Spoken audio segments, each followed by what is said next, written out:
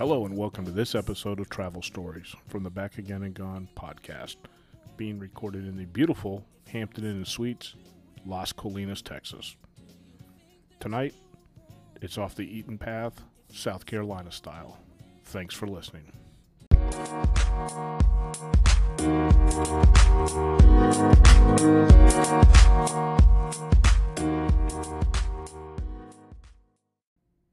Welcome to tonight's episode of Off the Eaton Path, South Carolina style. I am enjoying a nice Hopadillo IPA from the Karbach Brewing Company of Houston, Texas. So always remember, drink local. And so that's what I'm doing tonight. Last week was a flight into Baltimore and then a drive up to Harrisburg, Pennsylvania, then a drive to Albany, New York, and then finally a flight home. Both of these destinations were new to me. The Baltimore, not so much. And if you've ever flown into Baltimore and rented a car, it is quite the odyssey getting from the airport all the way out to the rental lot. Not so much an odyssey, but it takes probably an extra 15 minutes to get on the bus and head out that way. So after a couple-hour drive out of Baltimore into Harrisburg, I ended up finding a nice Hampton Inn near Hershey, and this truly was a shot-in-the-dark hotel. I've never been there. No one I work with had ever stayed in the area. So my reason for selection was that it was right off Interstate 85 and little more than that. So this hotel had been recently renovated. The lobby looked fresh. The people were friendly. Opened the door to my room, found new carpet, new furniture, new wallpaper. And then I noticed that there was no closet. Just a good old-fashioned New England-style pegboard with coat hangers. And not really that big of a deal until I noticed a sign next to the TV. And it stated, if you need an ironing board and iron, please call the front desk. Now, side note here, one of my packing tips is that I always travel with my dress clothes or my dress shirts, especially in the dry cleaner's bags, as it really does help to reduce wrinkles, but I still like to run an iron over them in the morning, especially after unpacking. I never bothered to call the front desk. I just kind of hung them up in the bathroom and turned the shower on hot for about 10 minutes. And I spent a couple nights at the hotel, and it seemed every time I was in the hallway, I saw some poor employee schlepping an ironing board and an iron from room to room. So maybe somebody better rethink their redesign tip. I'm sure they saved a ton of money on ironing boards and irons. You know, a 6-floor hotel, probably, 30 rooms per floor. I'm sure it adds up, but what a total inconvenience for not only the patrons, but a giant hassle for the employees. So one of the bright spots was we found O'Reilly's Tap Room and Kitchen just down the street from the hotel. And O'Reilly's is actually located in the lobby of the Best Western hotels. And typically, hotel restaurants, especially when it comes to chains, it's a complete roll of the dice. You don't know what you get. But this was truly an authentic Irish pub. You know, lots of mixed wood mixed with brass and stained glass. Tyler, our bartender, was phenomenal. He suggested that I go with the grilled Reuben, which was a phenomenal smoked corned beef, some sauerkraut, Swiss cheese on this just fresh, thick, marbled rye that was grilled to perfection. Out of this world. Tyler ran us through the beer menu, offering samples as we went. I settled with the You've Got a Friend in IPA from Pizza Boy Brewing out of Pennsylvania, weighing it at a hefty 7.5 ABV. And it really paired very well with the heaviness of the grilled Reuben. And Lord, anytime that you can drink a beer from the Pizza Boy Brewing Company, you've got to embrace it. And I always enjoy drinking local beers. And, honestly, you never know what you're going to come across or bring back in your suitcase. In full disclosure, we ended up the next night back there with some associates from Prague. And they were totally intrigued by America's IPAs, as it's not really the same as an English IPA. To me, just my humble opinion, an English IPA is a lot more sour than the American IPA. The American IPA seems to have a bit more of a bite to it, and without sounding like a total hipster or beer snob, it's a lot more hoppy. You can truly taste the hops, and generally it's a lot higher in the alcohol content. That night it was the DD Hashhead IPAs, again from a relatively local New England Stoneyard Brewing Company out of Brockport, New York. I gave it a solid 4-star, again, tipping the scales at 7.5 ABV. And after that, we moved over to a Stunt Double IPA, which is from Funk Brewing from Pennsylvania. It was an Imperial Double, and it weighed in at about 7.7 ABV. So it was definitely a heavy beer night. I accompanied my beers with an order of smoked wings coated in their JJ sauce, which was a perfect combination of sweet with just the right amount of heat. And make sure you pack on a bunch of napkins because this was a sticky, sticky sauce.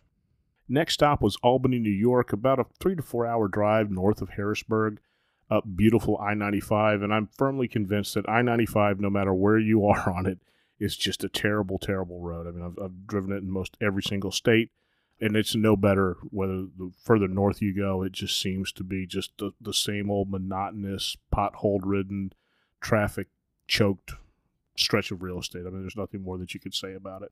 And after years of finding hotels in places that I've never been, I truly thought I had seen it all. But the Hilton Garden Inn in Albany, and Hilton Garden Inn is consistently my favorite from the Hilton chain. Always a fresh cooked breakfast. Well, this location in Albany truly threw me for a loop. It's located next to the medical center. And after circling the block 3 times, I could not find an entrance into the parking lot. I could see cars parked, had no idea how to get in there. So on my 4th pass, I actually just stopped my rental car on the side of the road right on Scotland Avenue out front, walked inside, checked in, and after picking up my key, I asked, how do you get into the parking lot? Well, they quickly produced a laminated card with large letters and arrows. So this wasn't the first time that somebody had inquired. And after studying the chart for about 15 seconds, I was able to park in a matter of minutes.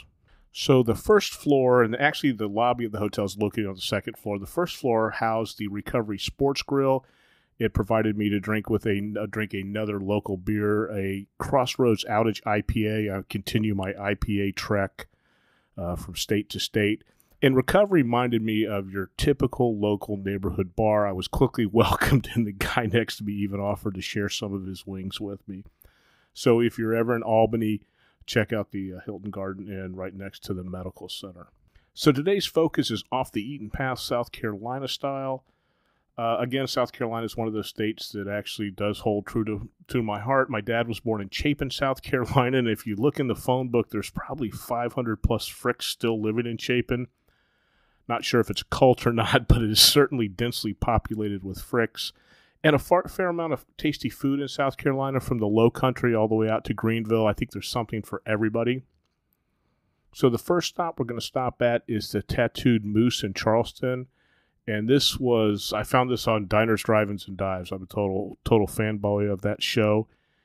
It's probably been about 3 or 4 years since I've been there, and it still seems to hold up. Looking at some of the Yelp reviews, like Triple D suggested, I went with Mike's Famous Duck Club, and this is a triple-decker filled with duck confit, some wonderfully smoked applewood bacon, hickory smoked cheddar, and then topped with a garlic aioli sauce, lettuce and tomato, which I didn't go for, and the red onion I could really care less about, and just packed between a couple slices of just wonderfully sweet Hawaiian bread. Yes, a totally hearty meal, but wait, we're not done. You have to accompany that with some duck fat fries. And if you've never cooked a duck, it's a little bit on the fatty side, and that's the reason it's so darn tasty, you know. And if you're a restaurant cooking a ton of duck, what do you think you do with all that duck fat? Well, if you're the Tattooed Moose, you fill the fryer with it and then cut up a bunch of potatoes and turn them into French fries.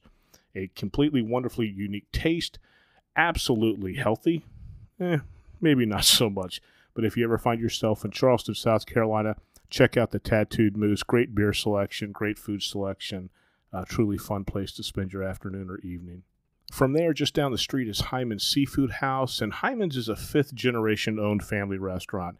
And, you know, in most industries, if you get a 2nd or 3rd generation, somebody's doing something right. You don't see a lot of 5th-generation restaurants, much less anything.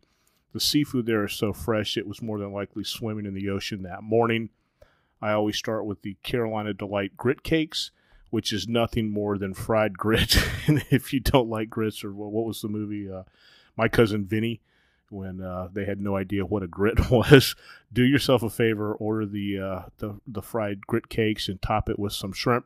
Very, very close to a shrimp and grits meal, but a totally different take on it.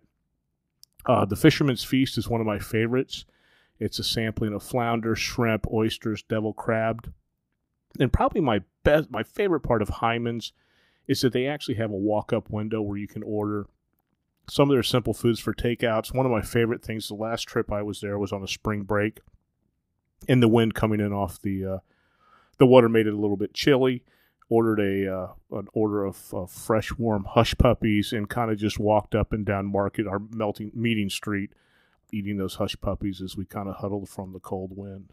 From Charleston, if you head back out 20, you're going to find yourself at Sheely's Barbecue House in Batesburg. And Sheely's is the South Carolina stop that my dad and his tribe of retired old guys had been known to drive 3 hours just for lunch. They've been around since the late 70s, and the food still remains delicious. It's an all-you-can-eat buffet, including barbecue, fried chicken, of course, some good home-cooked fried southern vegetables, salad, and a dessert bar. And then they actually do kind of a rundown during the week for additional foods. On Mondays, it's a chef's choice. Tuesday, it's seafood. Thursday, country fried steak. Friday for lunch, it's fish and ribs all day. They're always packed on a Friday. Saturday, it's a country breakfast buffet. So if you want to start your day with a hearty, or your weekend with a hearty breakfast, that's the place to go. They are closed on Wednesdays and Sundays, so plan your trip accordingly. Back east a little ways on I-20 again in Columbia is the Lizard Thicket. And people will argue with me on this, but I truly love the Lizard Thicket for breakfast. I'm a fan of carb loading. You've heard of carb cycling. I concentrate more on carb loading.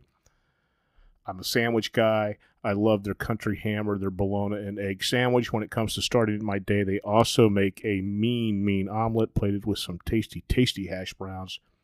And, of course, fresh tomato slices. You know, in the South, breakfast normally includes fresh tomatoes. I haven't had many lunches there, but if I recall, their fried chicken was absolutely wonderful. From Columbia, we're going to head upstate just a bit into Greenville in the Cooper River Grill. And I love Greenville. It's one of my favorite towns. Over the past 20 years, it's really gone through an amazing revitalization in the downtown area, including some new hotels, new restaurants, and new stores. And so we spent Thanksgiving of last year, 2018, in Gville, and just on the outskirts of downtown, you'll find the Cooper River Grill. They offer a great selection of steaks. My last meal was their barbecue chicken sandwich. Again, like I say, I'm a sucker for sandwiches, and it was spot on. Moist, juicy chicken, a perfectly tomato-based barbecue sauce. Staff was friendly. Facility was spotless. The design reminds me of a rustic cabin, a perfect backdrop for an evening meal, especially during the month of November. So if you ever do get to Greenville, the downtown area is great. There is an Orvis store. I love to fly fish, and that's one of my stops when I get in that area. There's also I think it's a Mass General store on the main strip, which has everything you could ever want, from penny candies to cast iron skillets to weekend mountain clothes, lake clothes, whatever you want to call them, but just a fun town. From Greenville, we're going to head back down into Columbia, South Carolina, in the British Bulldog Pub. It's been several years since I've been here. My last trip began with some baked brie, and I love baked brie. I used to make a pastry rolled brie with some Kahlua sauce on top. Theirs was close to that, but a great way to start your meal. They also have Scottish eggs, which people rave about. I'm not a hard-boiled egg fan, but normally when I go there, or last time I went there, my meal was traditional fish and chips. Always tasty. I believe it's fresh cod, lightly battered. Fries are your typical fries, but of course you top that meal with some good malt vinegar. Can't find anything better than that at a true traditional British pub. Some of the recent reviews indicate that it might be, I would say, not as memorable as I recall. So definitely check it out. Proceed at your own risk. So there you have it. Off the Eaten Path, South Carolina style. Safe travels, and thanks for listening.